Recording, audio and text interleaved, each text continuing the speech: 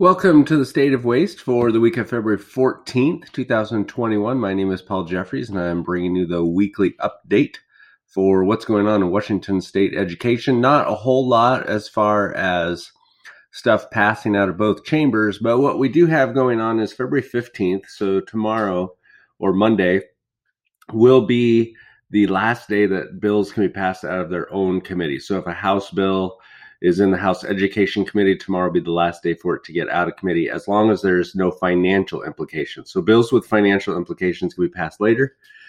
So here we go for the February 14th update. Some updates on some previous bills I've talked about. House Bill 1121, that's the emergency waiver. That is still in the Senate. Again, there's a little bit of a delay with this just because their Senate has to try and get their bills out of their own committees before they're going to focus too much on 1121. Now, 1121 has been placed on the second reading on the floor, so that means this week, hopefully, that gets to the floor vote in the Senate. And then maybe by the end of this next week, we'll have something done as far as the emergency waiver goes. Same with House Bill 1131. That's also been sent to the second reading. And what that means is it goes to the Rules Committee, and then the Rules Committee can place it on the second reading calendar, which means it goes to the floor. And then they determine which bills they're going to vote on. So hopefully this week, 1121, 1131 will be done. Senate Bill 5044, that's still in the House Education Committee. That should start to see some action after we get through this flurry that they're going to be going on this week. That adds the section of professional development to dismantle systemic racism in the public schools. Senate Bill 5184, the foster care school contact. That is also still in the House Education Committee. Maybe they will take that up when they start reconvening for their committee meetings to look at bills from the other chamber. Some new bills that I want to talk about that have not gone to the floor vote, but they have been sent to rules. So House Bill 1113, that's an attendance bill that changes some of the language. So we change a word, we change the world on this one. We're changing truancy to engagement. So instead of a community truancy board, there's a community engagement board. The goal of this is to try and get more engagement from families where they have high truancy. And this one could put you to sleep. It's multiple pages and hard to know exactly what's going on in a lot of it if you want to read it. So if you do have trouble going to sleep one night, there you go. Just print that thing out. It's there for you. Okay, so along with the changes from truancy to engagement, it changes that there must be a meeting between the 5th and 15th unexcused absence for the family. There also must be a meeting that's in the language of the family, so you can't just expect everyone's going to know English. You have to provide some translation if possible. And detention becomes a last resort in this one. It's kind of interesting to read through. They're really trying to get away from suspensions and expulsions, trying to keep kids in school, which makes sense. But sometimes, there's no other alternative. If kids are going to be misbehaving and disrupting the school process continually, why do we want to keep them in school when they just make it really hard for everybody else? So some difficult things to weigh there with that bill, but that is the attendance bill 1113. It has a companion bill 5153 that's in the Senate. Companion bills are bills that both address the same thing, one in each chamber. The Senate Bill 5153 they haven't really done anything with, probably because they know there's a bill in the House. So rather than do the same work, although sometimes I've seen bills go through both chambers and then they end up crossing paths, and it's kind of like they should work together and come up with one, which they do eventually. House Bill 1162. This is a very fascinating one. So, as teachers, we are always excited when we see something come through. And I remember back to the days of the WASL. And if you don't know what the WASL is, then you may be better off. The WASL was the first test, the Washington Assessment of Student Learning, that came through.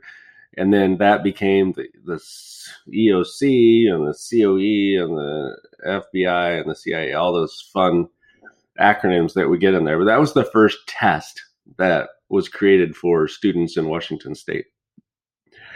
What that did is that developed into more tests. And I remember when I first started with the WASL, I was like, oh, this is kind of exciting. Yeah, there's some accountability for kids to learn, and there's something we can teach to.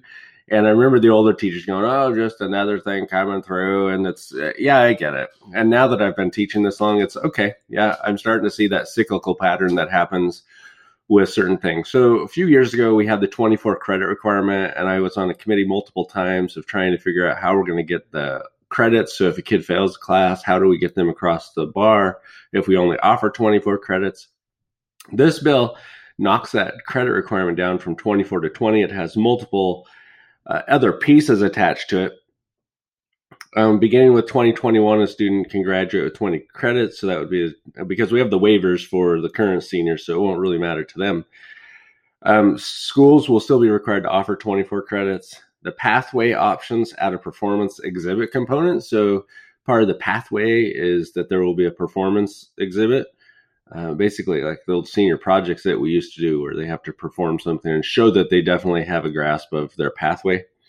And it also has some equality in subgroups choosing the pathway option. So there has to be some reporting done at the school level. Here's a fun one. House Bill 1176, the access to higher education. So schools right now can withhold transcripts and grades if there's an outstanding fine. This bill seeks to remove that. And that could be kind of crazy. They can still withhold a diploma, but they can't withhold grades and transcripts. So if a kid has 4 different textbooks that they have seemed to collect, because there's a high market value for those on the internet, I think. So this would remove those fines. We could still have the fines at a school, but you can't get paid for them if they transfer schools or want to go to community college. Part of the rationale for this, which I do understand the rationale, is that kids shouldn't be refused to be able to go to community college or access to a higher education just because they have some fines. But somehow this has to be covered. And again, we talk about unfunded mandates that come down. This would be one of those. So how do we recover those dollars that are lost through fines? How do we recover some of those expenses that we have as a school district?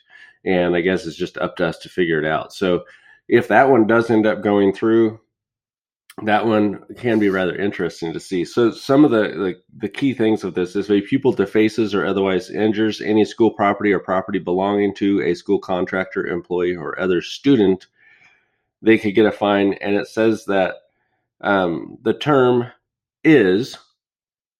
have consequences, changed to may be some consequences. So instead of guaranteeing their consequences for destruction of school property, you know what? Whatever. We'll just give you a pass. So you can destroy whatever you want. Have a great time. And that scares me as a teacher, because there has to be some accountability for students, and there has to be accountability for everybody in the education field. And so if we take that away from schools, the ability to have consequences for actions, then we're losing a lot of what our goal is, which is to make these students civic contributors. And civic contributors, I really don't see as damaging school property or other things, or damaging other student property.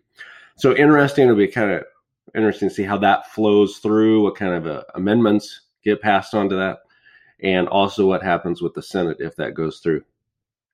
Bill 1273, House Bill 1273, companion bill, Senate Bill 5070, menstrual products in school. I was having a hard time reading through this one, because it says that in the 22-23 school year, school districts must bear the cost, but they can get help from the community, so they can get donations or grants or other funds to help offset the costs of providing these. And this makes sense for females, that if they're having issues with the menstruation and they want to, or they're having trouble focusing because of that concern, I get that. And we should be offering something like this. So it's a no-brainer as far as that goes. The only issue is, again, unfunded mandates. So the district has to bear the cost. Now, when I read Section 4 of this, I was having a hard time trying to match this up. Section 4 makes the act null and void if funding is not provided in the omnibus bill. So I don't know if the omnibus bill has to specifically direct it to menstrual products or not. So is it null and void if there's no money for menstrual products, or just no null and void if there's no money for education? It was not clear in Section 4 of that. Senate Bill 5030 develops comprehensive school counseling programs to really help school counselors focus on counseling, which is what they're supposed to do. So I guess maybe there's some issues with school counselors doing other things than school counseling. Maybe they're teaching, I don't know. I've not seen anything like that, so I don't know if that's going on in other school districts. Senate Bill 5161, Teaching Tribal History, Culture, and Government. This will incorporate curriculum about the history, culture, and government of the nearest federally recognized Indian tribe into the social studies curriculum by September 1st, 2023. So I learned a lot about this in Washington State history about the Indian tribes, so I'm not sure what isn't being taught and what they're looking for as far as this bill goes. I know there's just a push to get some of the tribal history taught, so not sure. This also interesting because I'm going through my administration program right now. It has to be included in administrative prep programs, and OSPI will oversee the implementation of that being put into curriculum. The last bill that I have is House Bill 1368, which is the COVID relief money that came from the federal government. And of course, we know that any money that comes from the federal government has multiple strings attached. So there's $668,130,000 that are to help schools reopen. And so that money is going to be spent by OSPI. It must be spent by, there was a deadline. I don't remember the deadline, but it's like within this year. And so that money has to be spent for helping schools to reopen.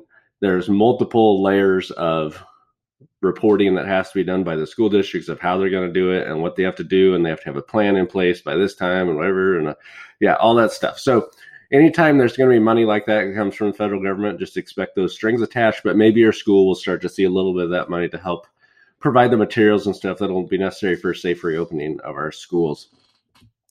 That's our update for this week. If you do have any questions, there is the State of Waste Washington or stateofwastewa@gmail.com. Please let me know if you would like any information regarding any other bills and anything else. Thank you.